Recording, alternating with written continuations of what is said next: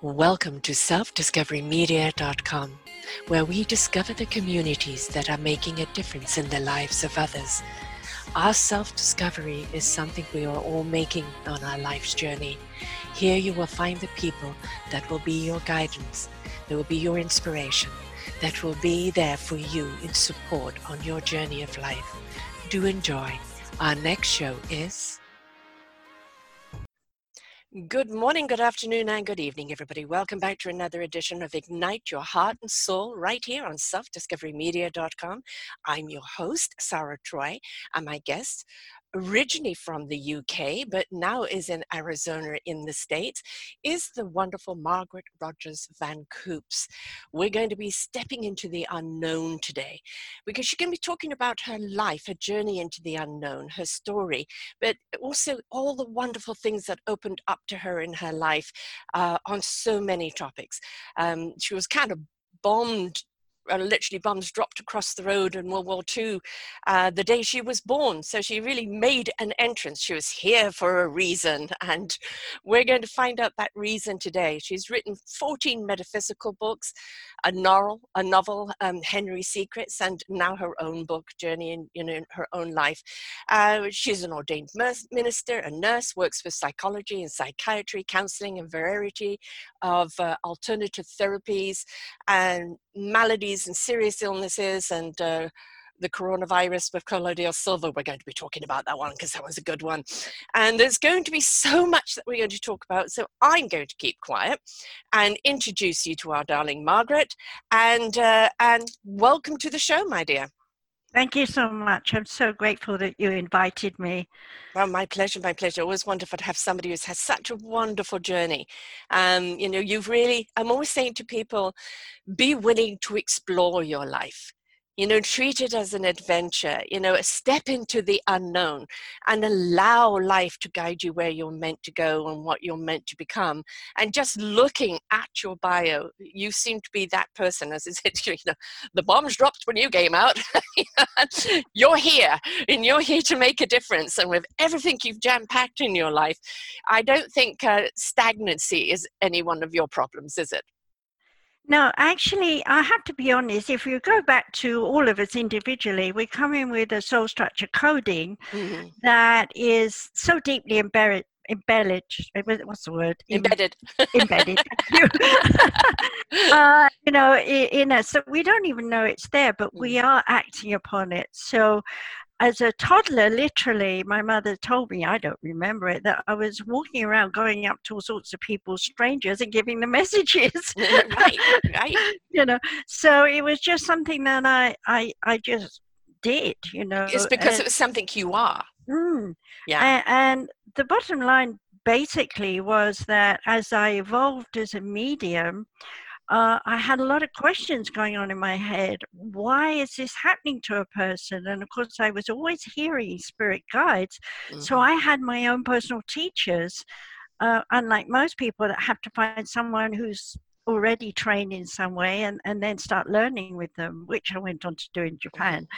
But coming back to, the expression of life in England, we have to remember that there was rations and there wasn't a lot of stuff for us to eat or whatever. And I remember Mum brewing up a bag of tea, a tea bag or whatever they had in those days, probably had loose tea, and boiling it, just to get some tiny bit of flavor out of the tea. And being told that I wasn't allowed to have it because it wasn't good for a child. It looked like water to me. Yes, by that time it was, yeah. Especially the way the British like their tea. I'm from England myself, and I always used to say, Mum, if the spoon stood up in the teacup, then it was fine. It was strong enough, And she used to say to me, because I'm not a tea drinker, I'm a coffee drinker, and she used to say to me that my tea looks like cat's pee. Well, I'm still a bit like that. I like weak tea, and I still like tea rather than coffee. Yes. No, I'm a coffee girl, most certainly.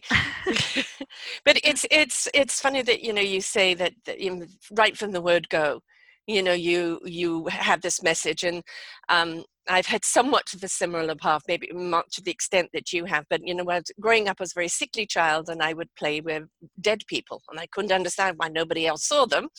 All right. And through school, I became teachers, counselors, and not because I knew what to tell them, but I was the conduit of the message they needed to hear.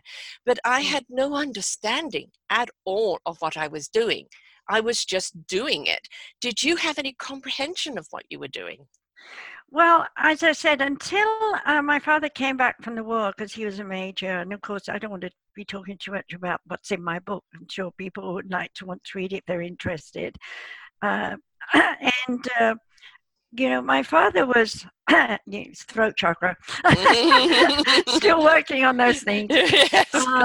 My father was a very demonstrative man. Our ancestry was royalty. Mm-hmm. My grandfather on my mother's side used to go and play chess with the king, all this kind of stuff. Yeah. So I grew up with all of that, and I was told I'm a lady, even though I'm a child, and I have to behave like one.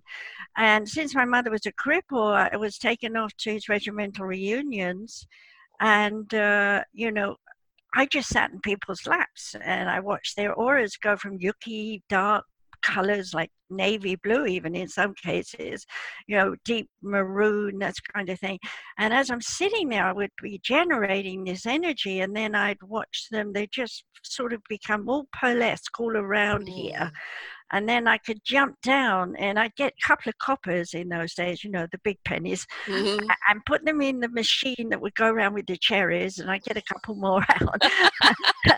And then I'd run out and run along to play, and someone else would pick me up. So it was just a natural thing. It just happened. I didn't sit there thinking I'm going to make them better. So when they honored me by the regiment, the Suffolk Regiment it was called, down in Chelsea in London, I had to stand and learn the British salute. I'm not performing now, and with the generals and the brigadiers and all those people as they marched by and made me an honorary member. Now that was the seed that actually got me to say, hey, I've got something different here. I've got something special, And so I went on. I wanted to be a nurse, and in time I wanted psychology and psychiatry and all these different things that you could do in England with, by the way, in teaching hospitals. Mm-hmm. And you couldn't go to university and study this kind of thing. No. And we had Carl Jung and all these kind of things that you could read about, but that was a bit crazy too, jumping off stages into the great abyss, and one guy broke his leg. Yeah. I heard all those stories, and so I questioned my spirit guides, and the one that was most closest to me in those days was called Sister Teresa. And I found out that she was actually excused habit because she had a bad throat. And eventually I found he was Saint Teresa, and the same with Red Cloud. I mean, I was 8 and I was in the Devil's Bowl I think it was in Sussex in those days, I can't remember. Mm-hmm. And I was running down there, and he was suddenly in my head, and he taught me the gate of power so that I could jump down. And then when I got down there, he made me roll up in a circle and understand protection, from the dark side, mm-hmm. and things like that. And so I had these many moments in my life where, my sister was 4.5 years younger. So I had time in that period before she became a nuisance. I had to be the big sister, take her everywhere. I had that time where I could listen to spirit guides and be taught a tremendous amount. And I guess in my own way as a child, it was stimulating me to ask even more unusual, weird questions, And when I did ask questions, I got more than I bargained for sometimes. Right. But you were very fortunate that you had parents that recognized the gift or didn't get in the way of it. My mum was very fey, but I'm very much brought up in a family that was different. I was the odd one, the sky blue one here, and it wasn't something that one could talk about, or that anybody could talk about with me, because it just was not a topic whatsoever. And I was just really the weird one, and they kind of blamed it on my sickness. So you're very, very lucky that you actually, had people that recognized the gift that you had from very, very young. But I'm sorry to interrupt you a little bit there. I wanted to say they didn't see it as a gift. It was, in terms of healing in those times, it was just this child was special. They didn't say it was a gift or anything. No. I just wanted to correct that, because people, if they decided it's a gift from God, that put you on a higher pedestal. Right, yes. I wasn't there. Yeah, no. But I mean, at least they knew you were special, right? They knew you had something, you had an ability. And that, I think, is more and more what we're seeing today, is more and more children today have these abilities, and we're recognizing it, and we're nurturing it, and we're guiding it. But our generation, it was kind of a taboo subject. And as you said, where did you go? Where do you go when you have that gift to talk to anyone who can guide you on it? Because it just wasn't around, or wasn't spoken of back then. Well, and also I took a very big, deep breath and a very brave step when I wrote my journey into the oneness, because I had to include my alien encounters. I had many.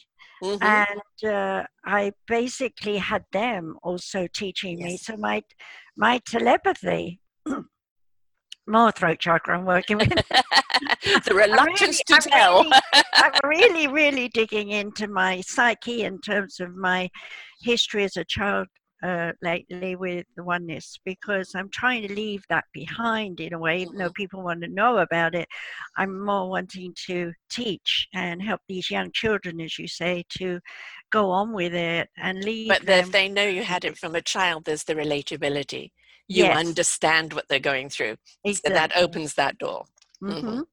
Yeah. So the aliens taught me a great deal. They test you, It's not, people think they're violent and aggressive, but the greys are not anyway that I was working with.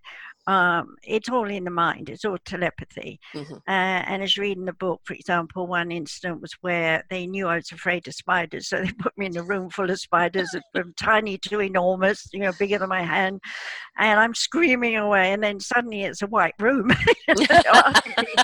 And of course, over time, I learned their language. I can speak it. It's not anything like ours. You can't, like if I speak French, I have to think English into French and French back into English, kind of thing, which is not so good these days.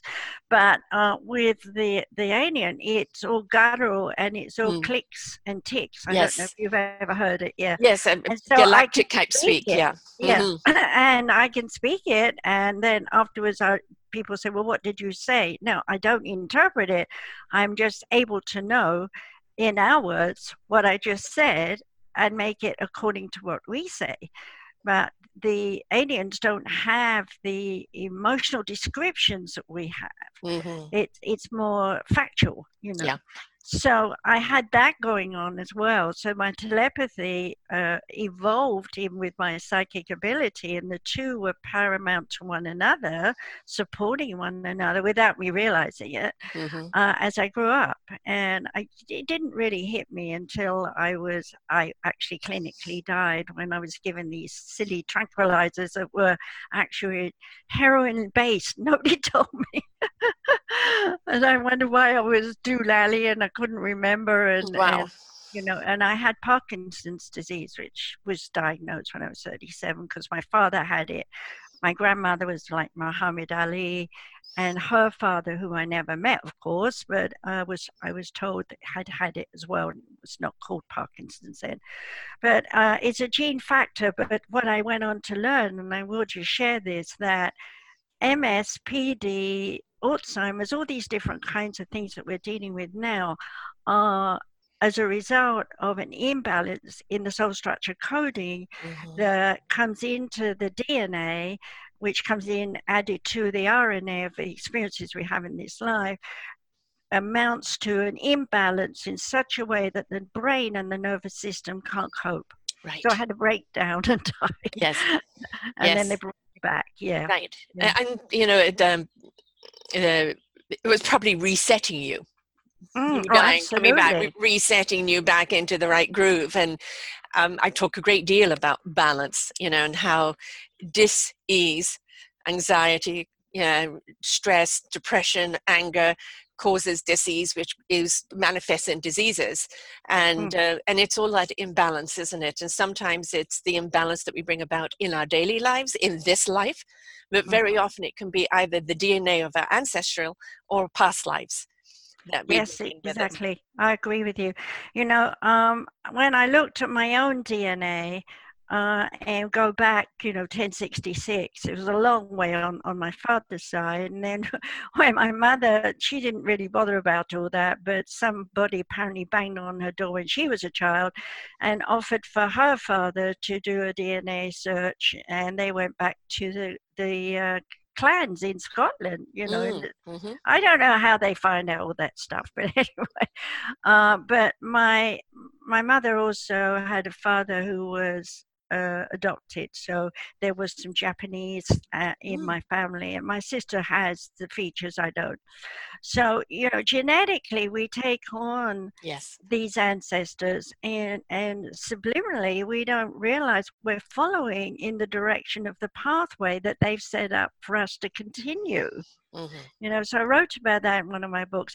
But the one I really want to tell people about is, please read Donald Trump, The Enigma of Society, because it's not about his politics or anything. Right. It's about showing how the ancestors of him actually walked their journeys, leading to his grandfather coming to America and becoming a citizen, but not really being happy here, and going back to Germany to try and be German again, only to find they rejected him, which allowed for Donald to arrive and be an American. So without that to do, that's just a simple one. Right. And it was so interesting, when I got the names of the ancestors, I didn't know their lives, and Spirit was giving me their stories of their lives.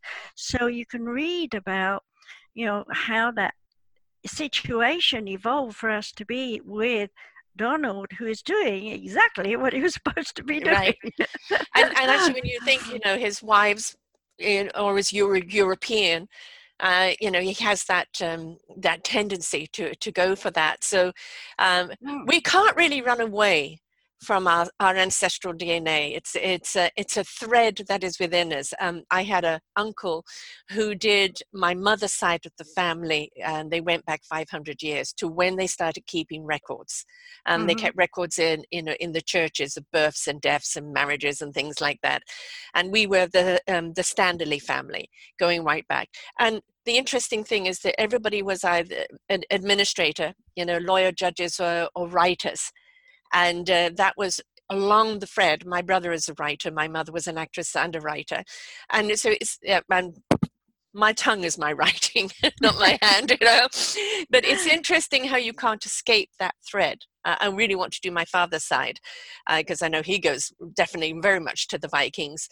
But we are very much part of our DNA. And we are here kind of like pre-programmed to do something, to accomplish something, to step into our instrument and find our own orchestra. But we fight against that, don't we? And we have such a problem all the time, fighting against what we're really here to do because of society's expectation that's imposed upon us. I agree with you. And, just like in this last week, just to give an example, I'm writing The Light Side, which is a twin to The Dark Side that I wrote before my husband passed. And the whole thing about writing this is I need time. I can do a book in 4 or 5 days if I'm left for 12 hours a day. I just keep on writing. That's the way they give it to me. Yeah. Every day I've got up and I'm going to do A, B, and C, and then the phone goes, something wants this, or I have to go somewhere and I have to change something online. And it's like, what happened to the days when I could walk out in the sunshine and finish by 5 and just mosey through whatever I wanted, and I must admit I'm very tempted with television. Yes, I actually find it's my escape. It's a way of switching off. I tune into that, and that's my way of shutting down. Yeah. Otherwise, I just continue on. Everything keeps on coming. So it's a channeling in a different direction. Yes. But we're inclined not to make time. And this is, I think, one of the problems with humanity now, is that we are so busy and we're so static and we've got so much going on all the time that we don't understand the gift of silence, of being still, of just simply allowing a moment to happen instead of dictating it to happen, because that's where the answers are, aren't they? They're always channeled to us one way or the other, but we've got to be still enough and quiet enough to listen. Well, I think that too is it for me, and because I've lived with this for so long, I tend to teach my students, you can have the garbage going on the same time as receiving the information. Yes. And you have to learn to entwine it, because sometimes your garbage is actually a clue to what the spirit guides want to tell you, so that you could sort it all out, as it were, and make sense of it. Yeah, kind of a reference. Yes. I call it the knowingness. I know you must have your own name for it, but for me it's always was the knowingness. And it was like, given to the soul the information that resonates with the heart and truth, given to the spirit, put into action, and the mind will know what the mind needs to know when the mind needs to know it. And anytime I've had a message, or I have to do anything, or anything I do comes from that knowingness, just allowing. And it's kind of a little mixture of knowledge that I've acquired through my life, but a great deal of knowingness of how to use the knowledge. How do you interpret that knowingness? Well, I've never even been asked a question like that, to think of it that way.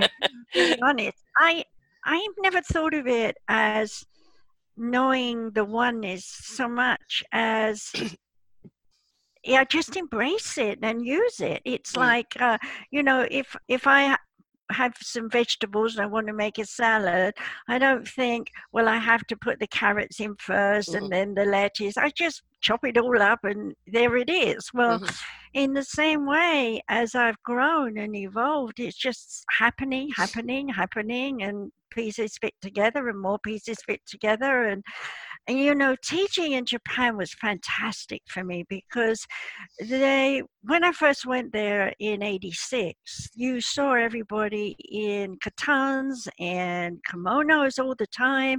They were very restricted. They were like, frightened mouse, and yet they wanted to know. And so I was teaching beginner psychic development. And that evolved over 20 years for me to be able to do courses where I've now trained hundreds of people in various therapies, as well as ultimate, some of them to metaphysiotherapies. Now, the point is, today, when you go there, if you do see a kimono or a katan, you're like, huh? And then you realize they work in a hotel or something, because nobody is dressing up the way they were. And on top of that, where they were all sort of inhibited, like I'd say, open the door, and they'd look at me like, what you want the door open for? And they're looking around trying to find out reason why, and eventually open it. Now it's like they're highly physical. They'll run over there, open the door, and they look at me and say, I did it, now what? And when they used to greet me, it was all bowing like this, and in fact, the first time I met someone doing the bowing when I was first there, I eventually bowed about 20 times. And I said, what's he going to stop under my breath like this? And she said, well, you stop. So I had to learn their culture, obviously, and fit in. And I had a great interpreter, still to do today, and we still do counseling for them online. The basic thing is that all my students who qualified as metaphysiotherapists and metaphysicians had to do many, many different courses of 5 levels. And in the process, when I passed them, they did written exams, the whole thing really properly. I want to do that for Americans. There isn't anything. There's the odd people who have centers and schools where they focus on psychic development, but they don't bring all of the therapists together and train them And that's what I want to do with people like yourself who have all skills. I don't want to be the one who teaches everything like I did in Japan, but we need a university of metaphysical studies. It's time. These children that you mentioned who are born with extra DNA strands, and we've got 3 coming in now, 3 extra DNA strands. These ones will speak many languages as they get older, and they will be scriptures of different things, or records of different things. There's so much I haven't written yet, but the bottom line is we need this University of Metaphysical Studies, and every doctor, counselor, whatever, they should be in the rules of the game of education, have to at least do 1 year of introductory courses of all there is in metaphysical studies, from mind to body to spirit to health and so on, so that, you know, those that go into leading us really know what they're leading. Right. Yeah. I mean, we're really looking at so much that is either completely obsolete or absolutely needs to be overhauled. And, you know, when you look at America right now, you know, I'm always given sayings, and a saying I was given about 2.5, 3 years ago was, the universe is going to shake us up, to wake us up, for us to step up and change it up. And most certainly this year, you know, we're being shaken up and woken up. We're at that, what I believe, the invite to step up right now. We're not quite in the change it up yet. That change is going to happen as people step up and realize that we need to be working on a different frequency. We need to be working on a different platform altogether. And with that change... Can I just interject one little sentence? We are already changed up. We just don't know it yet. Right. We don't know how to use it. That's the point. And that's the people that are already there that know what change is needed. You know, they're the conductors. You know, as each person discovers their step up, their instrument, there's the orchestra and the conductors to help them how to use that instrument. So, but I think for the masses right now, it's the step up stage. The people who are already got the change up are ready now. You know, the teacher will be there when the student is ready, and I think that's where we're at right now. It's very exciting times to see this, and because we, you know, out of Haglaz disruption, we know we see order, but order is never meant to be in perfect order, because chaos is creativity. So they work hand in hand with each other, don't they? But we're in the extreme right now. Yeah, I agree with you totally. I mean, obviously you're in the same vibe as me, and there are people out there who are probably watching us and going, oh gosh, you know, I don't know anything. But we do have to say, you do know. It's just that your conscious mind has said, I'm going into a school process here. You know, here we are, kindergarten, and teachers saying, you cannot do this way. You have to do it this way. And so we grow up with a foundation of beliefs that we have to do what society in general wants us to do, which is against the grain of our soul coding that says, no, there's another way. So most of us don't really transform our mind and our heart and the way we do things until we have a crisis in the 40s. And cosmic 2x4. You know, and then what happens is everyone starts going, oh, my kids are left home and I don't like this job and I want to do something else. And that's when they come and they basically ask me, what shall I do? And I always help them to dig inwardly, to find their own knowing of what they should do. Because I can't, if I tell them you should be an actress, for example, even if I see them as famous one day, as I did with I'm blowing trumpets here, but medicine woman, what's her name? A British girl. Suzanne. No. It'll come when I can't think of it. I'm sorry. Yes, she has one dark eye, one blue eye. If you know who it is, let us know. Yeah. Well, anyway, Jane. Seymour, that's right. There we go. She came to me when she was 16 or 17. I was doing a Mind, Body and Spirit event, and she asked me about her career. And the one and only thing I said to her that was important was never cut your hair. She was modeling.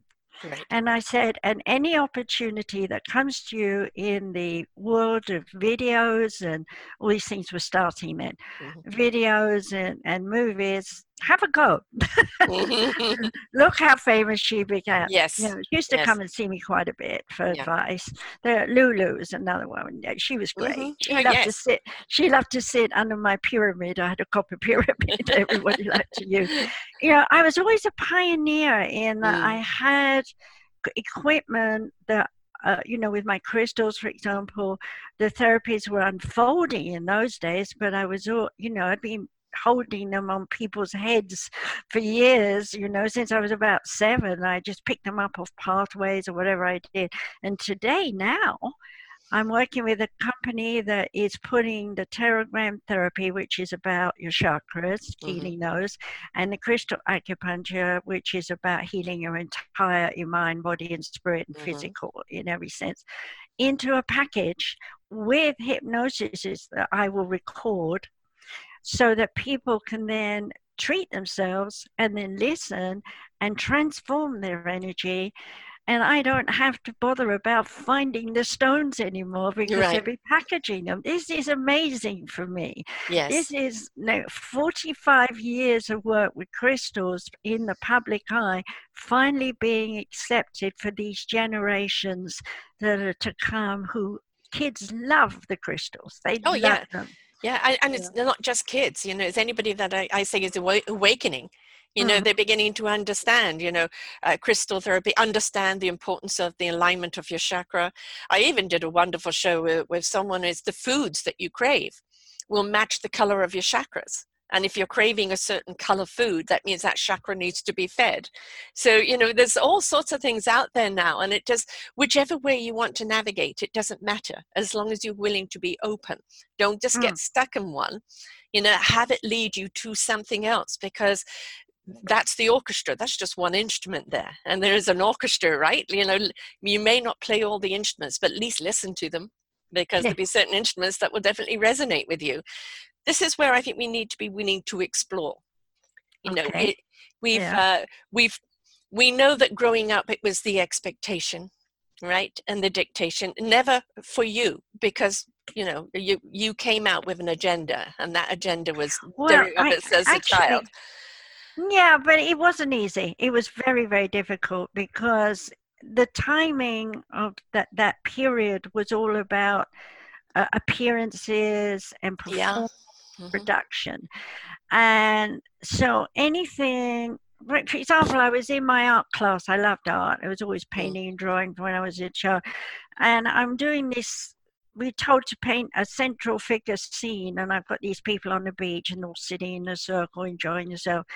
And I'm etching and sketching with paint and Indian ink, whitewash and things like that. And this teacher comes along, dips her brush into my water, gets some black, and then does this black, thick black line all the way down the back of one of my people, and then a bit on the other side. I've still got that to this day. And I just wanted to scream at her, you know, because she had destroyed everything that was going on in my head.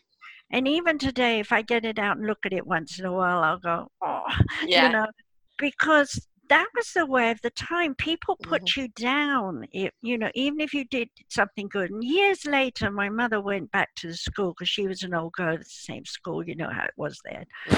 And the bottom line was that teacher actually told her that I was an amazing student. And when I went back from nursing to pick up all my artwork, they were all hung up all over the school. And I insisted on taking them down. And here today, I still have them in the closet. I should have donated. You should have just left them there as an inspiration. Yes.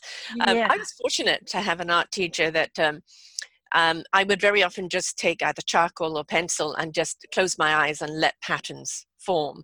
And I did a scene one time of the circus, but it's the elephant on the tightrope. Everything kind of changed around and blurring and everything else. And they loved the way I thought, because at that time it was different. You know, it was the early 70s, psychedelic. I wasn't on drugs, but it was that scene where, you know, we were exploring more. And I was fortunate to have an art teacher that didn't want the norm from me. Just let me go and be whatever I was doing, what I was inspired to do. I grew up with a great deal of what I call restriction, because I wasn't quote normal. I didn't fit into the mold. As I said, a very sickly child growing up, missed a great deal of schooling. So I exempted myself from school at 16 and just went on my way, and had life experience and just went on my way completely. You talked about being taught how to protect yourself, right? I actually went down a road where I opened up way too much without protection and ended up with a little body possession, which was kind of quite scary. I assume you've never been through that, but have you seen that?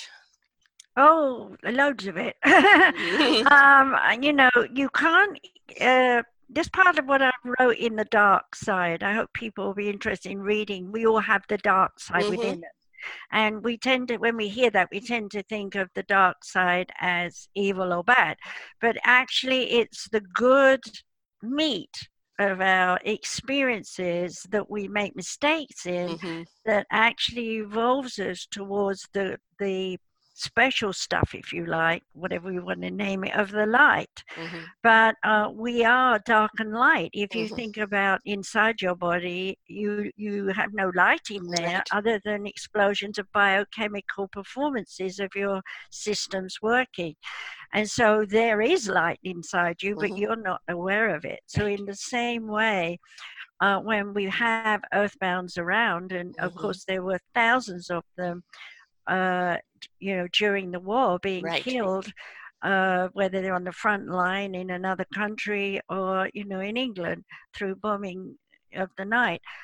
So I was seeing all these people like wrapped up in bandages and money and blood and like this, scared, you know, but given time, after the war ended and we're doing the healing work, I started to see these vortices of energy. It would start like a white shimmering light in a corner somewhere like this, and then it would open up and expand, and it would be like a tunnel, a vortex, but I didn't know that word then.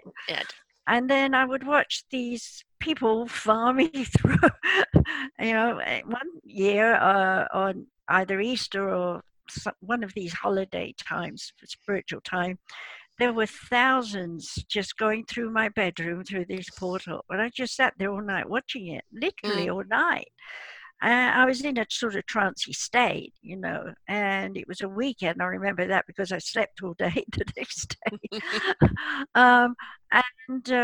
You know, that for me was an experience beyond any experience. You can't, it brought home to me just how many people had died during the war. And obviously I was only seeing hundreds, but magnify that to the millions who were alive on the planet. And now we've got billions. You know, we're looking at countries, you know, that are still fighting, still at war. And so I'm writing in the light side, the book that I'm talking about is the Aquarian age that we're actually in now, and how we have to understand that the consciousness of war is evolved over the Piscean age of survival into any way that we can keep and own and hold on to whatever it is we need. Whereas with the Aquarian age, this is about, under Haniel's vibration, Archangel Haniel, of communication, which is listen. You can't say something till you've heard something that stimulates you to have a response. And when you have that response, have you done research? Do you know what you're talking about? We've had too many people in the Piscean age who talk, in quotes, my little word, rubbish. Plenty of that have been going on, yes. Yeah. I'm sure you've been exposed to it lots of times. You just sit there going, okay, because you know that they don't know anything about what they think they know about. but also I found it very much an era of the drama. You know, I call it the CNN effect, where they'll take a pimple and make it into a volcanic eruption. And, you know, it's all fear driven. And why they keep you in fear is to keep you in control, right? So they can dictate with the masses. And the inspiration that we wish to hear now is an invitation for us to step up and desire to know more. not the knowledge they're giving us, but what is the truth coming from the inside out. And, you know, when we're asking we want to step up and be a part of the solution, you can't be part of the solution until you've done the inside job and become the instrument you're meant to be. Right, exactly.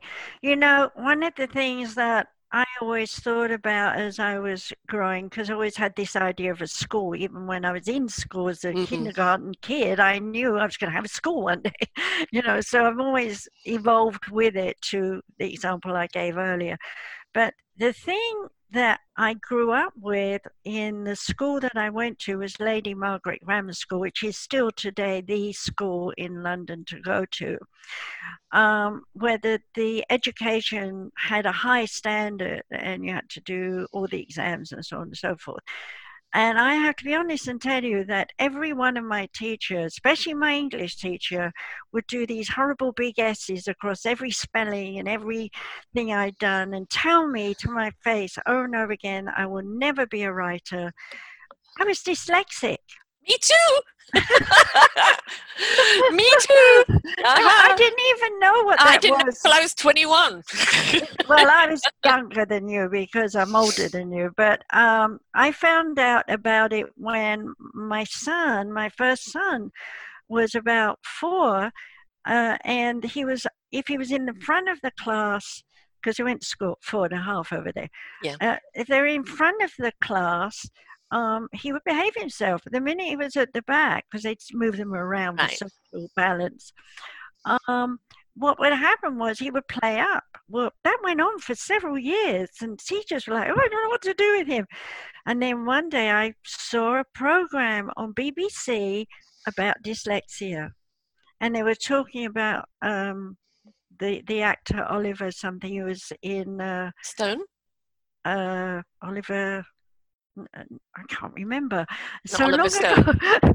But in or not. No, that's Laurence Olivier. No, Oliver Stone. No. This was the actor that was in not My Fair Lady. Oh dear. In This Time, One Thing's done. No. I'm drawing blank. Okay. But anyway, I sing, so I used to do all these songs and shows and things. And he was dyslexic. And I learned that he had to have someone read the lines to him because he couldn't even read, because they taught him as a child that he would never read. Right. Yes. But now we know today that the brain doesn't even read those spelled words. As long as you got the first letter and the last letter. Yes. Your brain knows what it is. Yeah, you know, there's little things they put up on Facebook. Can you read this backwards or upside down? Or can you pick out the words for that? Yes. I can. You know, it's easy for me to do that. But I actually only really started kind of writing when I got a computer, because I could cut and paste or correct what I was going wrong. But writing it in hand, my handwriting was terrible for a start, and I would get so frustrated with it not being in the right order because it wasn't coming out in the right way. That, you know, and I didn't know I had dyslexia until I was 21. You know, at school I was just the slow kid because I missed so much schooling through sickness. It was just the slow kid, you know. But again, I was the quote fortune teller, the seer. And I would have teachers along with the students coming to me for reading. So, you know, that's a big change. You wouldn't have had that in my period of time. Right. No, well, this was actually when I was out in South Africa. I went over there when I was 14. And basically, I got exempt from doing the Afrikaans class because I came there too late. And I would do art or do music or do something else. And they just, maybe because they were music and they were art, they were more open. But they saw something in me and knew that conversations with me would result in being answers for them. And I had no idea that was what I was doing. That's what I always did. I had no comprehension of how I knew. How do you know that? I have no idea. I just know. That's it. Can you repeat that? No. Channeled once, that's it. You know. And I didn't know anything about any of that. I just did. And I knew I was up against the tidal wave, but at the same time, I was really heavy into my spirituality at that time and being that spirit. And it was more later on in life that it kind of got suppressed. and not bogged down there for a while. So I went into the darkness with no light, knew there was a light over there, couldn't get to it. Took me about 8 years to come back out. And then coming back out, I was too bright in the light and felt the shadows chasing me. Now I love the darkness because I am the light in the darkness. But it is a process that you have to allow yourself to go through, isn't it? Oh, absolutely. And of course, you know, when we're born, it's like we have amnesia, and every so often we get bumped on the head, and it's like, oh, I didn't know I know that, but yes. I not only know that, but I know much more about that. Yeah, yes. And it's just like, you know, then the human side of us comes in and second guesses. You know, well, how do I know that? You know, I don't have the PhD, the LDD, the BBB, the blah, blah, blah, all the way at the bottom of my name. So how do I know this? How can you verify? You know, you get that. And I always say that, you know, I'm a spiritual counselor by God's design. Well, for me, I just had to ask Spirit, and they sat with me and told me. So yeah, I have a running conversation in my head all the time when they're around, you know, which is most of the time. And I've got to a point now where it sounds bizarre, but there's probably about 50 spirits who live in my body with me. Yeah. Yes. And as I wrote in the original book that I wrote for Germany, which was very dry, I called it The Way to Oneness. They published it under the name in German, Reisen and Bekannten Welten, which is Rise into an Unknown World, Go into an Unknown World, or Journey into an Unknown World, which I took and republished my book. So it's now called Journey into Oneness, A Way to Oneness Revisited. But the point of my mentioning all of this is that it explains everything that everyone asks questions about. It's a life book. You can read it all the way through, but you want to go back time and time again. And it's full of meditations and things to do. And the thing was that in that period when I wrote that, I just arrived in States and was still a Brit, but you know, now I'm an American. But yeah, always a Brit, love. I've been here 40 years in Canada. I'm still a Brit to people. Well, you know, we're a Brit over there, but I mean here, you know, I'm American, and my language is adapted to the way I used to speak. But coming back to the book, you know, the thing that got me while I was writing that book was that, because I was writing it longhand on my lap in bed, you know. And the thing that got me about it was that it taught me as I was writing it, unlike all the books that followed where I was just new, you know, and just was writing together. This was, I was learning as I was writing. Right. You were participating rather than channeling. I was a student. Yes. I was channeling, but I was also conscious of, you know, all the way through that. And I think, you know, having such a luxury of being given the complete understanding of God and all forms and all that is, and the fragmentation of the universe and everything that I write about now, was in those days like, what? Yeah, I know. We're fragments. And it's still that in some ways, and you know, today. But I think it's just so much more. I think people are more hungry for it now.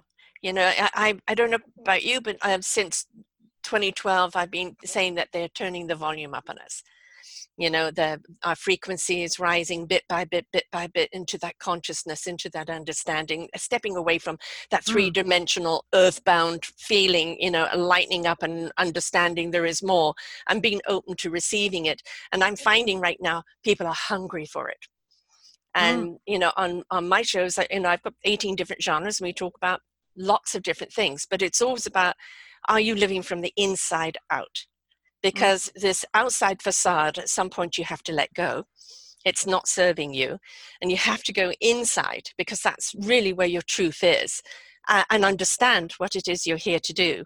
and step out into the world again with your instrument, with your knowledge, and explore the journey of life and what your part is in it. And I find people are very much more hungry for it now and trying to understand their meaningful purpose here in the world, their service in the world, and to also know that this isn't it. Because if you look at humanity at its worst, who wants to be here? But when we start looking at humanity at its best, and that humanity at its best is working cohesively with our divine presence, we really see we're so much more than we've given ourselves credit to be. And also, you know, the thing about, I'm going to bring up the virus. Please, yes. You know, when I've been writing, I have 4 parts that I have put on LinkedIn as my article or blogs, whatever you want to call them, about the virus itself. And because of my anatomy and physiology training and so on, I know about enzymes and all these different things. So when I started to ask Spirit about this whole thing, which they now call COVID-19, what is it, 19? It's still to me the coronavirus. People were saying, oh, you know, that someone's manipulated a virus that's existed and they've done it to kill us all off. And I'm listening to Spirit, and this virus is actually an ancient virus that was brought here by aliens. And the whole point of it was to kill bacteria of their types, and also to balance the ecological status of the planet at that time. And this is not the first time it's been awakened. About 5,000 years ago, it was awakened when the poles melted before. And then we go back in history, and times before that, it's also been awakened. So, you know, it's not new to us in a sense. But in terms of our DNA and our life and everything that we've done, it is very similar to us.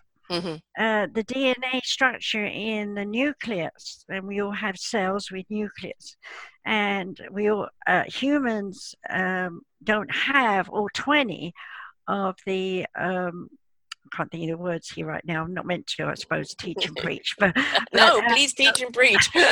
Permission for let them just out.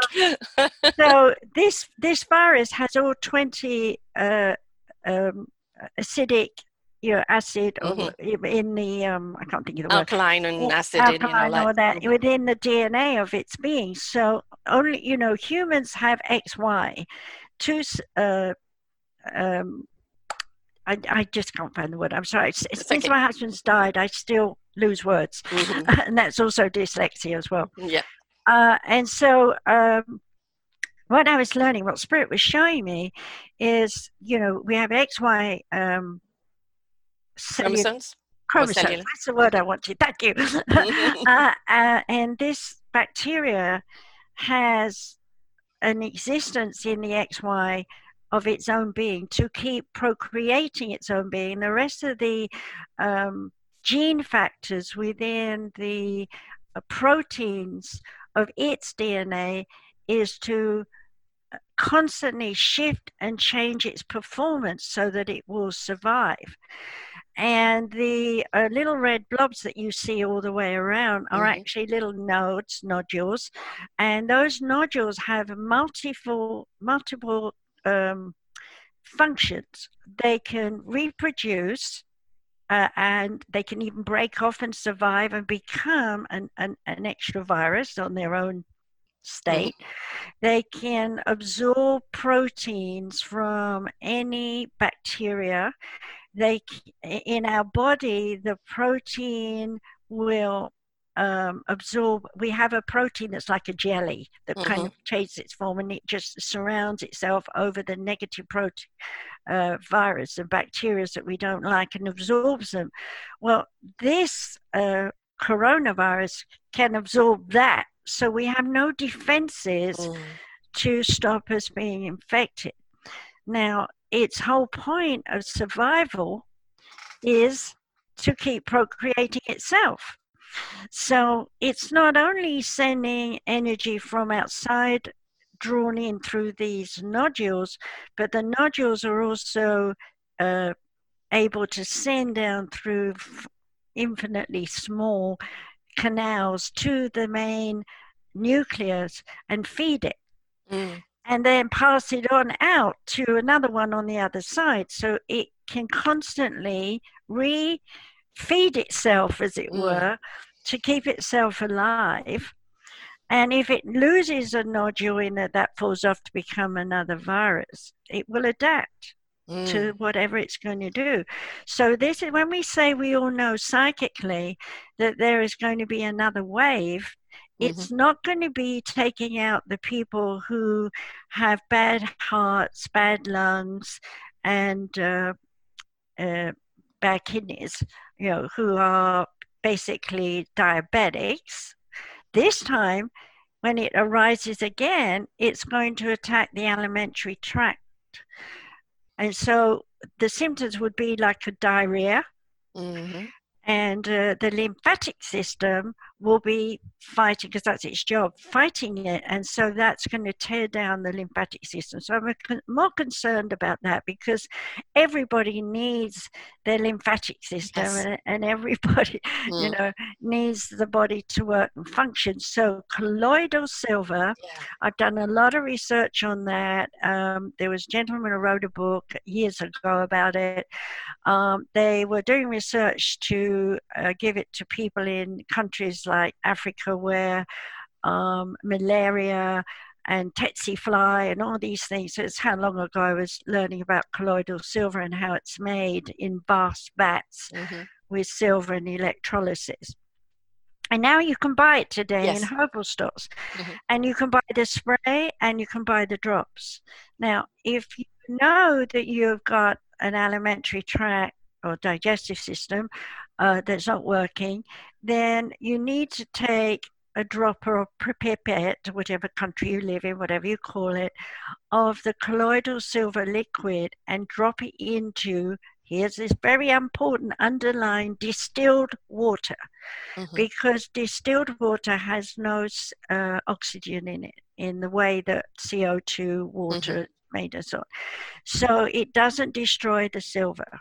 If you put colloidal silver into regular water, even bottled water, it's no longer active. So it must be distilled water. Can you distill your water by boiling it? No, you have to buy it off the counter in the stores, because they do it in large quantities. Right. Now, distilled water, what I did anyway to get rid of my irritable bowel syndrome years ago, was to put 6 to 8 ounces of water by my bed with a full pipette of colloidal silver liquid in there. Put a little lid on top to stop the dust going in. And then in the morning at 6 o'clock, I would wake up, potty or something, and drink it. Then I'd go back to bed and wait till 8 o'clock when I would get up. Now I would go to eat my food, and I would have probiotics and the enzymes that one needs to break down the food in capsules, and take those with my food. Why?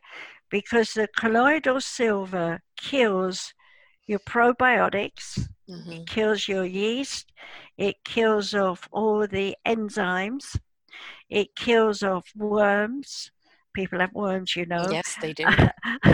It kills yeast from the beer and cakes and breads. And all that. So in other words, it kills off everything that is going on inside your body. So you must put these back. Now, if you have chronic irritable bowel syndrome, or you have chronic digestive problems with your pancreas and liver because of diabetes and so on, you've got to do this for at least 3 weeks every morning. Now, at the same time, you've got to stop. You don't want to put much more than 1 slice of bread a day, or hardly any sugar. Go for stevia instead, which is really nice. I recommend Kale brand, Kale, because it doesn't taste licoricey. But there are many brands on the market. And so you cook your own food. Don't eat out. Don't buy, Processed food. frozen food, processed food, canned food.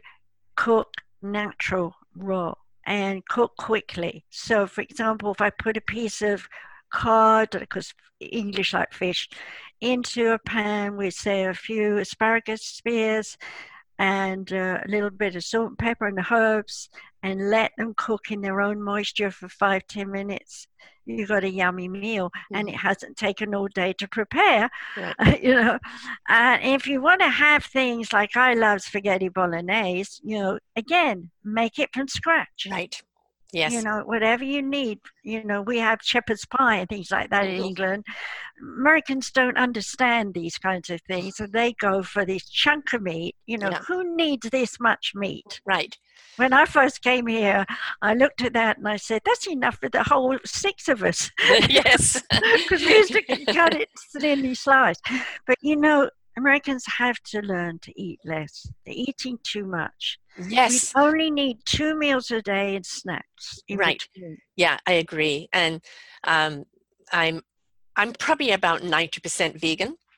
And that 20% is like fish and chicken now and again, and cream cheese, which I'm still liking. Otherwise, I'm more or less a vegan by choice.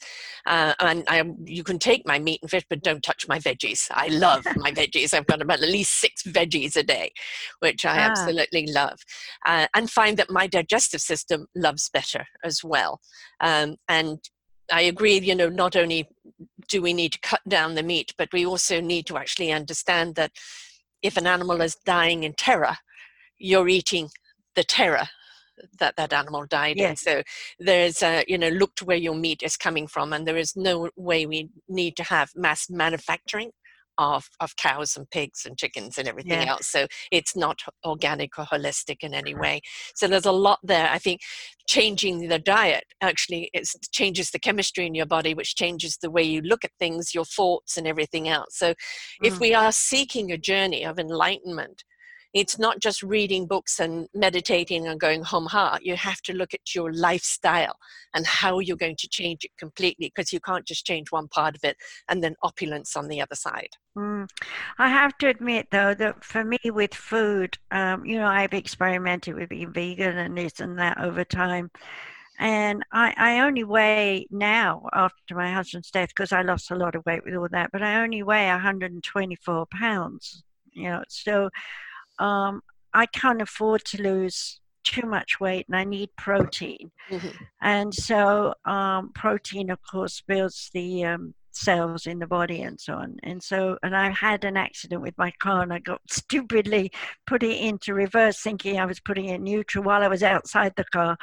I don't know where my head was at, and I got dragged down my pathway by my car, and it was black and blue. And, well, you're goddamn lucky you weren't run over, love. Yeah, well, I had, it was like a deja vu as it was happening, and that this had happened to me before, and I knew it hadn't. But I knew from the happened before, I got to roll away and get out of the way of the car. Somehow I did. I did get knocked unconscious. I did have an out of body watching the car go down across the road and bang into my neighbor's wall. And then I picked myself up and went in the house and told my friend I had an accident.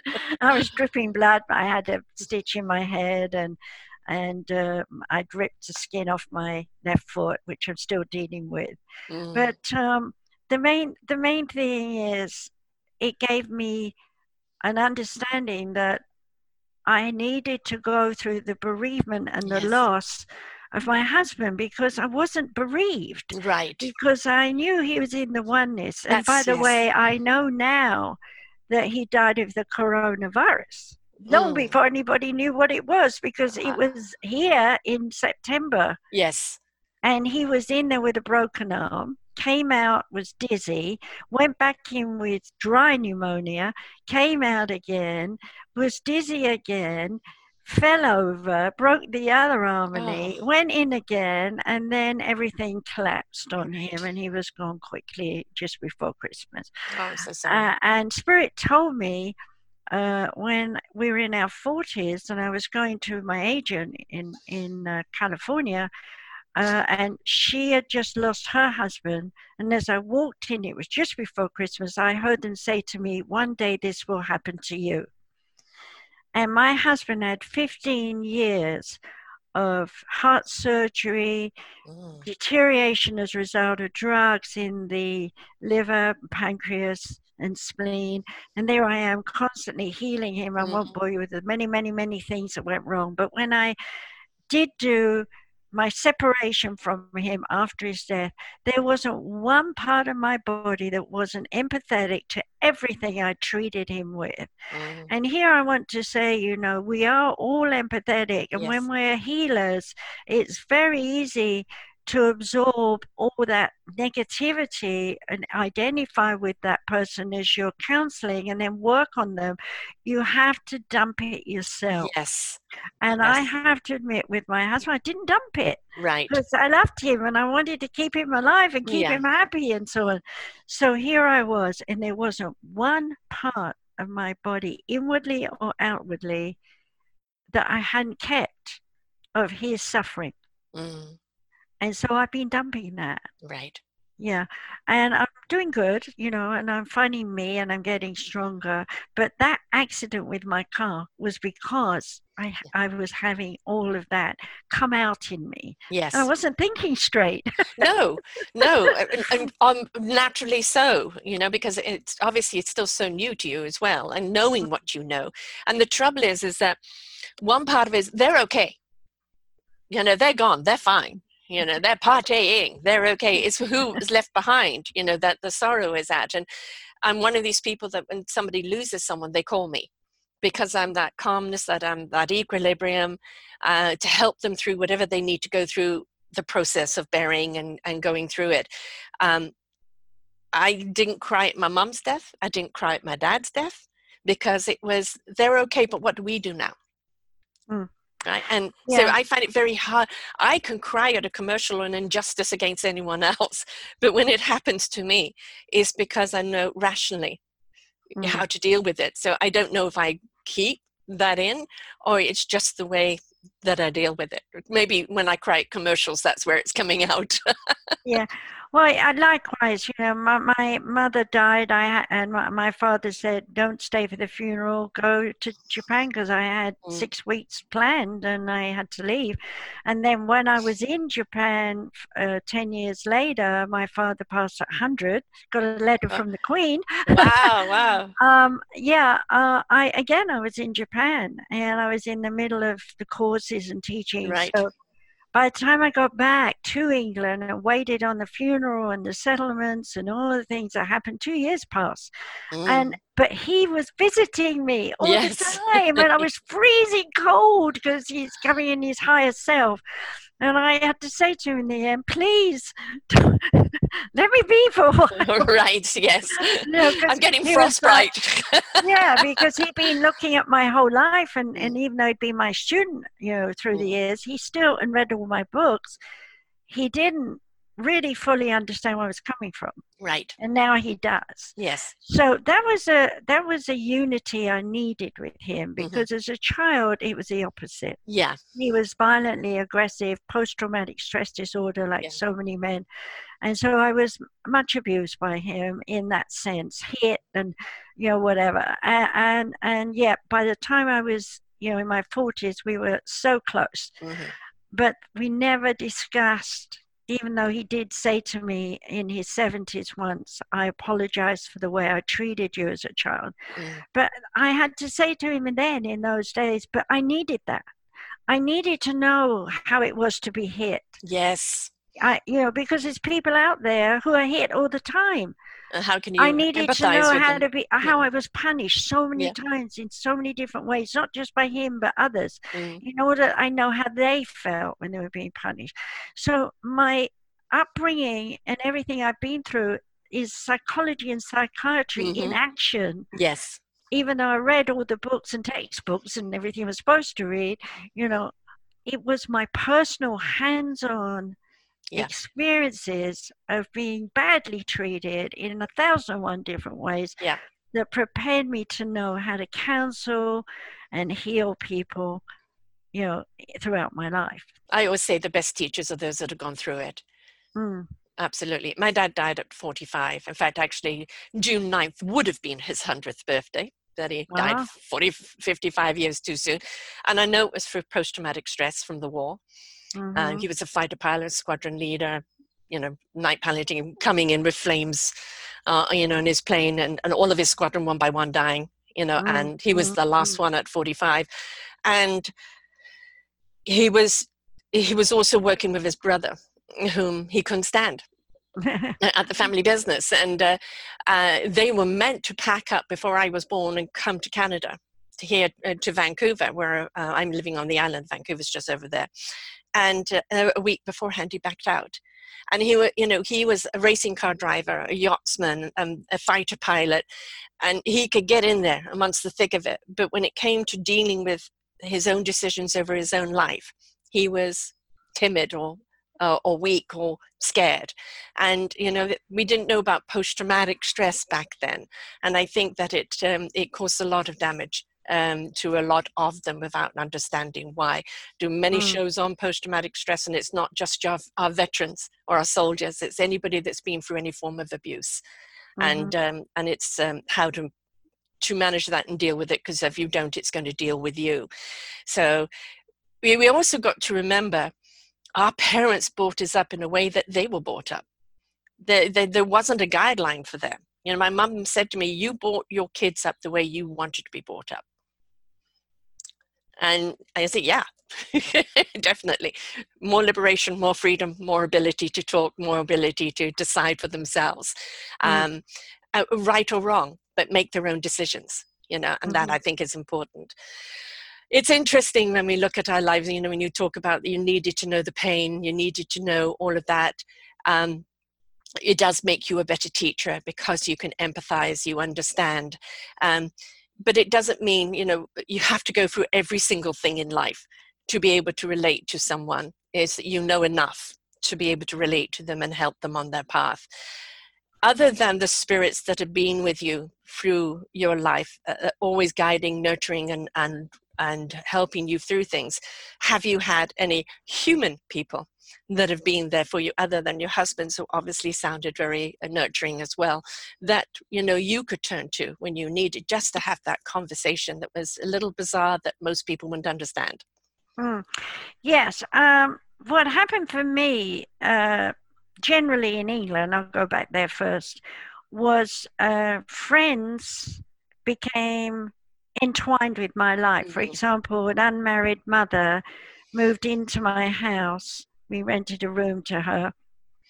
And as a result of her being in my life, I made it possible for her to keep that child as my first husband left. And so she lived with me, and we together, me working and her staying home looking after my children as well as hers. This kind of thing. Yes. I had. And another friend later, when my children were older, enabled me to come for 3 months to America, which got me here eventually, and meet my husband. I had second husband. And so, I had women who had needs, and I had needs, and we entwined. And so they were good friends and good supporters, as I was to them. And then when I came to this country, one of my friends I still have today came to me for a reading, and in fact she just went home because she couldn't get home because of the lockdown. Right. And we had a lot of time to reminisce and talk and go over the things that we had learned and evolved as time, and we've come together and partied over the years. You know how life is. But I've never had anyone just there for me. Right. You know what I mean? For me to cry on their shoulder or do whatever. I mean, even because you're in, you don't need it. You've got everything. I listen to spirit. I know. Yeah, but that's what people perceive. You're strong. You don't need any of that. Yeah. Right. I had that actually said to me when my first husband was off trying to get rid of his the new girlfriend and Mm-hmm. come back to me, and it was a whole mess I won't talk about. But here I am in a pub waiting for him with a glass of orange, and his friends are there and saying, Margaret, you got to let him go. You're strong. You can manage without him, you know. And I just burst into tears, you know, because no, I wasn't strong. I was crumbling beneath, you know, everything that was going on. But what happened for me was with that period in my life, I had a big garden, lots of fruit trees in England, and I went out down to the bottom of that garden, and there was a tree there, and I was just holding on to it for dear life. And there was Sister Teresa, and she was talking and talking to me for about an hour and a half about perception and how it will change, and how, you know, and that embracing love was all encompassing. That's the kind of thing that I got from her and many of the other spirit guides. So I trusted them beyond any human. Exactly. Yes, I hear you. You know, I get asked, you know, who are my spirit guides? And for me, I've always, they're in a circle around me. And it's like, I can't call them their names. I don't know who they are. They'll always form a circle around me and just kind of give me what I need when I need it. And even if, you know, when I'm down, because I suffer sometimes from the clinical depression, they're there, you know, to bring me back up. But it's they elected to stand around me in a circle, but I don't know their identity of who they are. They just keep it that way, so I don't know. And then, you know, you were talking before about, you know, hundreds of people going through your bedroom that had died. You know, I used to say I worked for death. And people would look at you going, what? Are you an assassin? And I said, no, it's that when people have died and they're on their way, they get sometimes lost in a strand and they're not quite sure where to go. And I can't conjure them up. It's just whether if they're on that channel, my channel, and then I can just show them where to go. And my son developed that, although he has not yet completely embraced it, because he's still learning and still holding on to some control. It's very much in him, in everything that he does. He just doesn't realize it yet. I have 4 sons, and the oldest is 20 years younger than me, so I'm 78 this month. So that makes him 58. And he's always been a willful personality in that he knows what he wants, he does what he wants. And of course, as a young child, he was always running off playing, doing something where he wasn't supposed to be. And to this day, as psychic as he is, and we saw a lot of it in his childhood, he doesn't like to use it too much. Right. He uses it instinctively. He's good with the kids when he teaches them judo, or he does disco, you know, and he's good with the people. But when it comes to himself, he doesn't like to look within. Right. Whereas I have my second and my fourth children who do. You know, now my third son, he was beaten up. And until that happened, he was a good counselor, and his psyche was 100% like me. It was there. He bugged me, just to give you an idea, to come to one of my classes when he was about 9. Wow. And I let him come, and they were all doing psychometry, and which is holding something that they don't know who it belongs to and say what they pick up from it. And these adults are like, well, I think he was a woman, let me see, someone old, you know. And it would come round and everybody would have a say, and it would come to my son and he would sit there and say, this wasn't a woman, this was a man who bought it in a second-hand shop and brought it home and gave it to his wife, who didn't really like it, and she's had it stuck on the shelf forever. You know, and I'm sitting there like, huh? And he did that with every single item. And I thought to myself, he's too young for this. He's going to get the earthbound. He's going to get all this stuff. And so I closed him down. And he didn't know that. Right. And so his psyche went to the back of his consciousness. And then when he got beaten up, it came forward. And suddenly he was a teenager and he was psychic and all over the world, I mean, with his mind and nothing happening. And here he is, a married man with 3 kids, and so I had to bring him over here to the States, work with him, realign his 5 bodies, use my crystal therapies and everything else I know, hypnosis and psychology and whatever, and get him to understand his psyche. And the first thing he said to me, "What the hell did you close me down for?" And you were protecting him because being body snatched, so to speak, is not fun. Yeah. No. And I was too open without the protection or really understanding, because there was no one to talk to. I literally was lying blank. But having somebody like you there, if you had left him, and like today, we leave them open. Where are they going? They're going to teach us, because the children are teaching us, as the animal kingdom is teaching us right now. The parents need to know. I'm very much into teaching the young parents so that when they're young children, I mean young, 2 and 3, because they're starting that young now, well, like I did, the bottom line is they need to know where it's coming from. And some of them, like I did, will come up to you and tell you, "Don't worry about this, it'll turn out fine." And then run away and play, because they're doing what I did. But their parents are sitting there going, "Oh, something's going on, but what exactly is it? I know they're psychic, but I don't know what it is. What do I do? How do I teach it?" Well, I want to teach them. How do you encourage this? How do you expand this? Yourself. And of course, as I teach them others, they start developing very quickly. Yes, because that permission is there, the channels are open. So on that note, how do people get hold of you? How do they buy your books? And if they just need more knowledge from you, where do they get it? Well, I do have a page on Amazon. Obviously, I don't have the script of the page in my head. But if you go to Amazon.com and you search my name, Margaret Rogers Van Coots, my books will come up. And one book that I might suggest people like to get is Expanding Images with the Omnicard. The Omnicard is something I drew with Spirit way back in my 30s. And they told me it would be a teaching tool. Well, I had to wait for photocopies to come in before I could use it. So it was back in the early 90s that it emerged as a tool to use. And I included that in the books so that there's one in the front to look at and there's one at the back to cut out and laminate so you can have it and always work with it.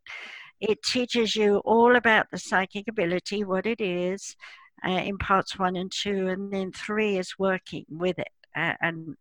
Knowing the meanings of symbols and how we interpret, because in one image is 1,001 ideas and thoughts, and so it's helpful. And so far, we're teaching with the not the book, because I didn't have the book then, but with the card in Japan, my students went in one day from you'd say anyone's psychic in the class, and maybe 40 people, and one would kind of go like this and look, scared, And by the end of the day, I'd say, "Who's psychic?" And their hands are all up like this, because it's that easy. Once you understand how to listen, watch your images, the rest comes.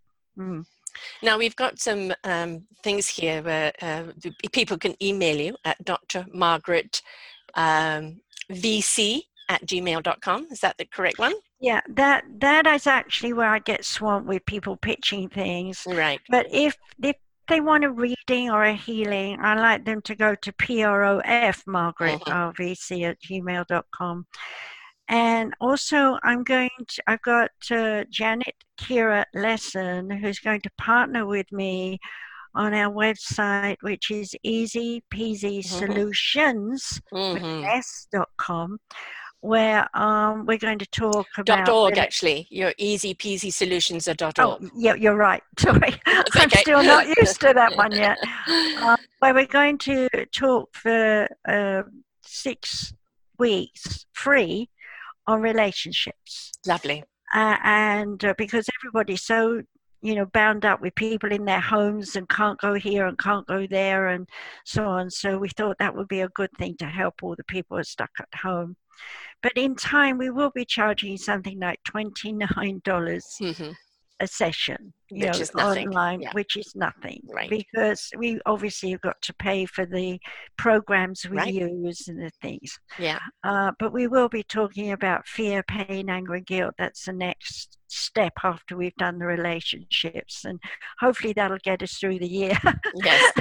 And then I have Easy Peasy Solution, no S on it, .org as well, which is going to be me, where you can get hold of me and get a reading or counseling or have long-term one-on-ones with me in different ways. So we're building that as well. Okay. And you're also on iTunes? Oh yes. I don't know the whole thing, but if you go to the radio show, which is webtalkradio.net / journey into an unknown world, which is hyphenated, it'll take you to that page, and then you can click on the symbol for YouTube, for your iTunes, and then you can download. There's about 130 half-hour teaching talks that I do on my radio show. I don't host. Right. So there are if you come to our page, selfdiscoverymedia.com, and put in your name, and Margaret Rogers Van Coops, COOPS, you'll see everything on her show posting, all of her links and her book and everything else. And they buy the book, all of the books from Amazon, they all come up?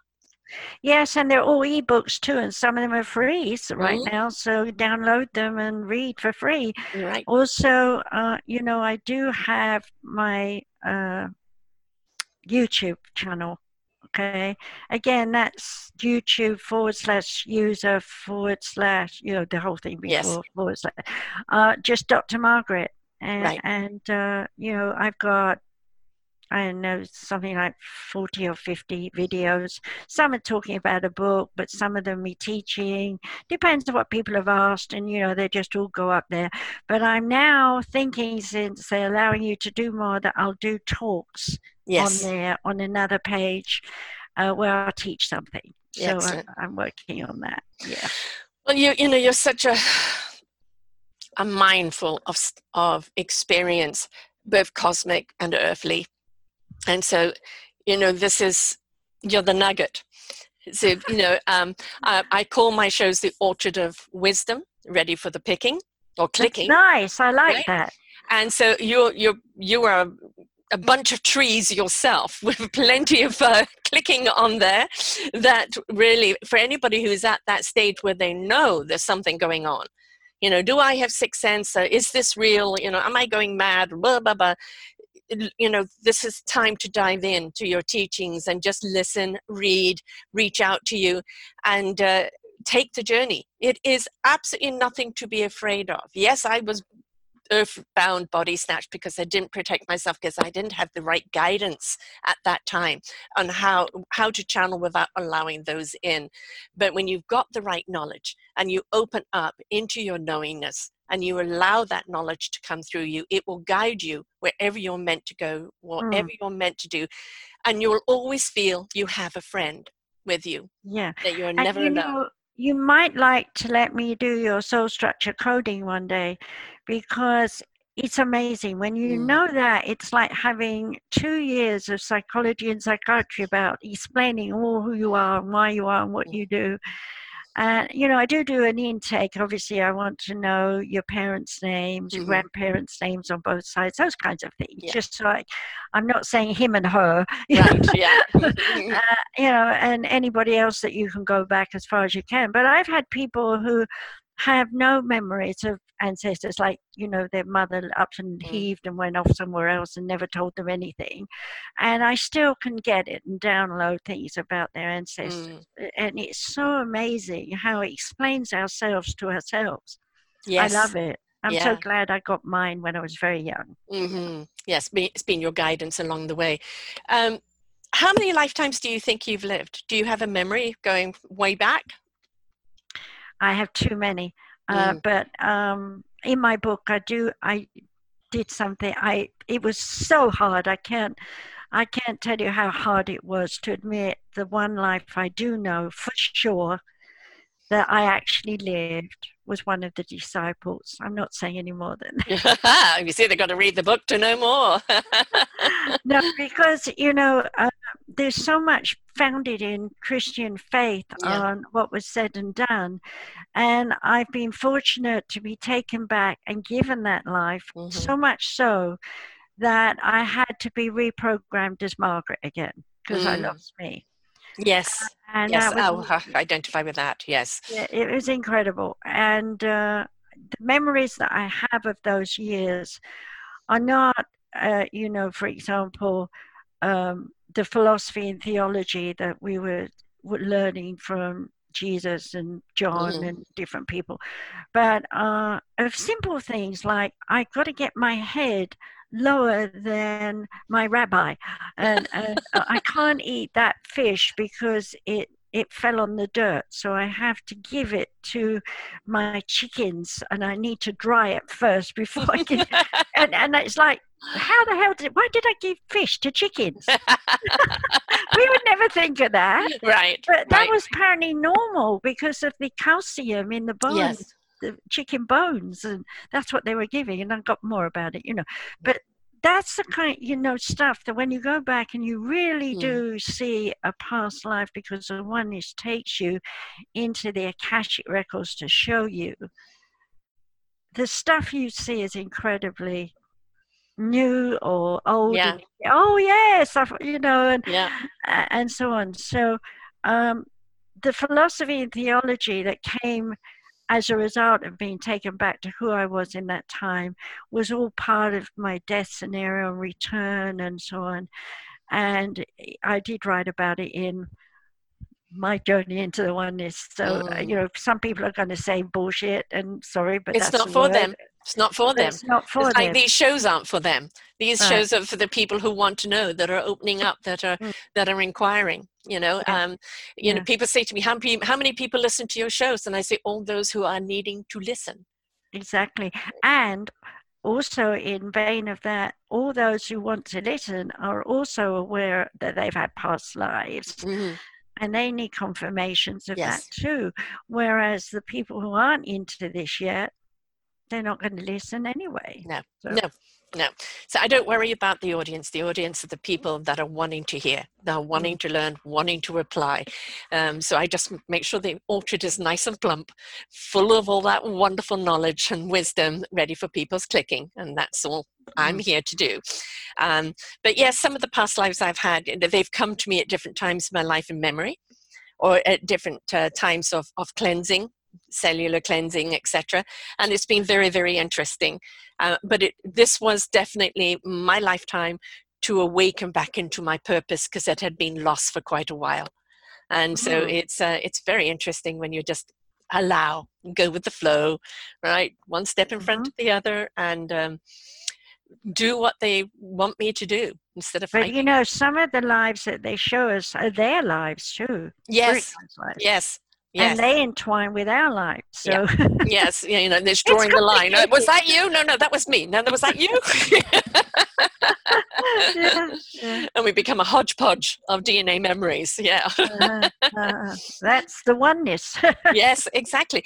And that's a lot of the things where people get misconstrued of oneness. They think it means giving themselves up and losing their identity. And I like, in the simple terms, to look at all the cellular structure in our body. Every single cell has a job to do. Every single cell is important. One cell breaks down, it breaks down other cells. So consider ourselves an important cell in the cellular structure of the oneness. Right, very wonderfully said. One of the things that we wrote in the first book was each is a fragment. You're a fragment, I'm a fragment. And I'm actually writing that in the light side. Where I'm coming from is the dark side is showing our psychological, emotional status in trying to aspire to climb in ascension. The light side is coming from I am down to us. So it's kind of interesting. in the way that I'm channeling this. And I'm hoping that the pair will sail together somehow eventually, so that people get the full picture about the fragmentation of the soul. The original soul that is like one cell, Yes, and yes. divided and divided and divided. And so we are billions now on Earth, but in terms of all of the cosmos and anything we don't even understand, it's trillions of billions. Yes, exactly.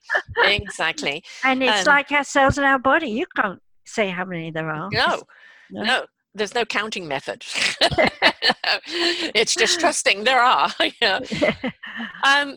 For me, at times of trouble or too much, I just like to travel off into different dimensions or up into the universe where, it is everything and nothing. It is total peace because you're out of body. So, what is your escape into peace? I don't know that I've got to be honest and say I long stopped escaping. Right. Well, you've got a good team around you, yes. So I lose myself in watching TV. Mm-hmm. Yes. I like to sing. Mm-hmm. I haven't done much of that in the last 2 years because of my husband being ill and stuff. In fact, he bought me a karaoke thing pedestal, and it's still standing there. I haven't used it. I just like being creative. I'll color, paint, draw something. I knit healing blankets. I crochet these ginormous healing blankets. And sometimes people ask me to make them for them and pay for the yarn. And sometimes I just go to, secondhand stores and buy a bunch of yarn and have no idea what it's going to be for and start making one. And along comes someone, The creative side of me has always been there. I love drama. I've been an actress. I've been a model. Whatever I wanted to do, I just did it. Right, the creative thing, right? Yeah. Yeah. And any which way I do, there's always some spiritual work somewhere involved in it. And so I enjoy it. It's a voyage of discovery into the unknown for me, and I love it. Yeah, I think that's, I think one of the first things I tell people is get out of your head, because that's always full of buts and you want to sit on your butt. It's about the allowing, the exploration. Don't look at the unknown so fearfully. Look at the unknown as wondrous. One block? Yeah. Computers. Yeah. And that, funny for me with my dyslexia, is what started giving me my freedom. Because I can't remember which is which and what I have to push. I mean, if I was doing it like typing every day, it's automatic. But when you have to calculate, and like this funneling thing, when we get this show on the road, we're not charging, so we don't have to worry. Right. But when the time comes and they have to pay us $29, and in return I'll send them a workbook or something. There are programs for that, darling, that can be set up that are easy to do. So I hire people to do the background stuff for me, and otherwise everything else I've learned to do myself. And I've actually looked at the creativeness of it and kind of really enjoy it. So in every show and every posting and everything that goes out there is, that respect for the person that I've interviewed. As people say, do you interview celebrities? And I say, everybody I interview as a celebrity, because I celebrate their journey and what they're doing. And so, thank you for coming and sharing your story with us, because for a lot of people, it is a little still far out there. For other people, it is permission. For a lot of people, it is, oh, that's what the feeling is. Or I can do that. I didn't know what that was. So how can I manage it in a way that I'm not going down the dark side, that, I'm not going to be earthbounded. So we all need guardians along the way, people who know that show us. We're not walking it for you. We're not telling you how to walk it. We're just preparing you for the journey. So and you're prepared for that walk. But you've got to have the wonderment inside of you. If you don't, everything is going to be scary. Well, quite honestly, scary is also part of the awakening of knowing, because you need to be scared in order to understand in the future when you are not scared, right, to help the people who are scared. right. Yes, yes. Yeah, I was afraid once, and this is what I did. Yeah, yeah. And that's why we go through all those emotions and all those Yeah, things. And yeah. and I think also, I'm sure with you, with me growing up, why don't you just settle down and do one thing? And I dabble in this and did this and did that and did this, and it's every single experience I did was something that became a part of me, that Mm, that then it's one of those ingredients that you use in your dish of life. And mm, so it's don't be afraid to explore, don't be afraid to walk away from something and go and try something utterly new, because that's what's it's walking into your purpose. And when you discover that purpose, you understand mm. why you're here and what the purpose is of you being here, right? Because everybody has a purpose. Yes, the purpose could be just to be an idiot, so that Yes, the village idiot. Yeah, everybody yeah. around you gets to learn by you being an idiot. Yes, yes. Well, I say, if we look at ourselves as a village, every single person in the village has an importance in the strength and the support of that village. Mm, One person breaks down, everybody breaks down. But the village idiot has just as big an importance as everyone else. And that's, one of the things I think we need to take out of our vocabulary is judgment and ridicule. mm-hmm, Because, that pointing of the finger, there's three pointing back at you, mm-hmm. and if we can get out of that phase of judgment and ridicule, I think that we will actually understand love a great deal more. Oh, absolutely. Back in 1942, when I was born, judgment was rampant because of the Right. wars. Yes. World War One, World War Two, the Boer War. I mean, it goes on and on. Yeah.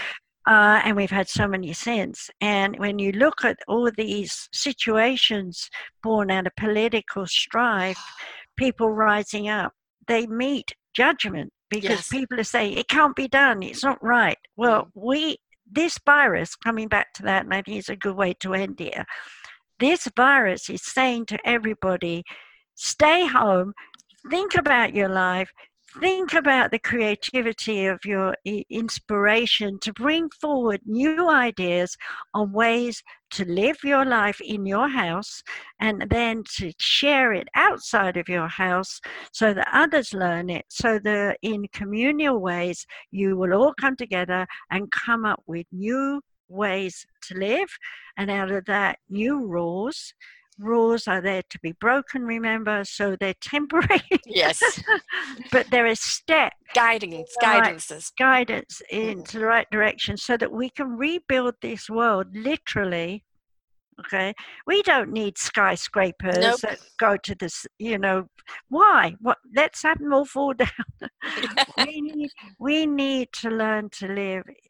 I saw a vision of Mars years ago before it was destroyed, and they lived. They had these ravines, and they lived in these sort of this towards the end of the world there. Bridge-like structure where everybody lived in different layers and worked and shopped and so on. And we need to learn to use the land and to work with the land and to make the buildings fit into the land, not build on top of it and reach the sky. I've known that. It was the very first skyscraper I ever saw in England. It was like, that's going to come down. And I knew the two towers would come down in 85 when I was up there. Right. I wrote about that. Yeah. So you see, we need to, things to happen. And as much as it's horrible, there's going to be that big wave. There's going to be that flood. There's going to be a change of the ocean. There's going to be a change of the land. We can't stop that. That's Mother Nature, and it will happen. Well, Mother Nature is saying this is a warning. Mm-hmm. See how we can survive without you. Next time I press the delete button. So I think if, and I interview an awful lot of people who are teaching other people to put people and planet before profit, not the other way, because we misconstrued it and we put profit at the expense of people and planet.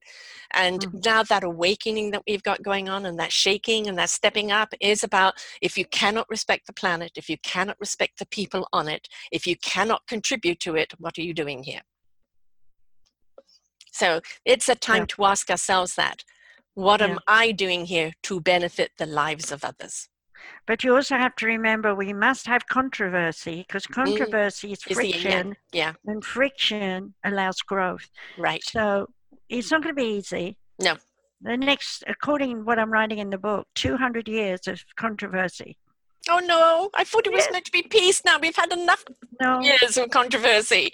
No, you see, we were in the Piscean and the Aquarian overlap. Now we're actually, from 2008, we actually stepped into the Aquarian age, and it's going to take about 200 years for us to understand that Aquarian is about future.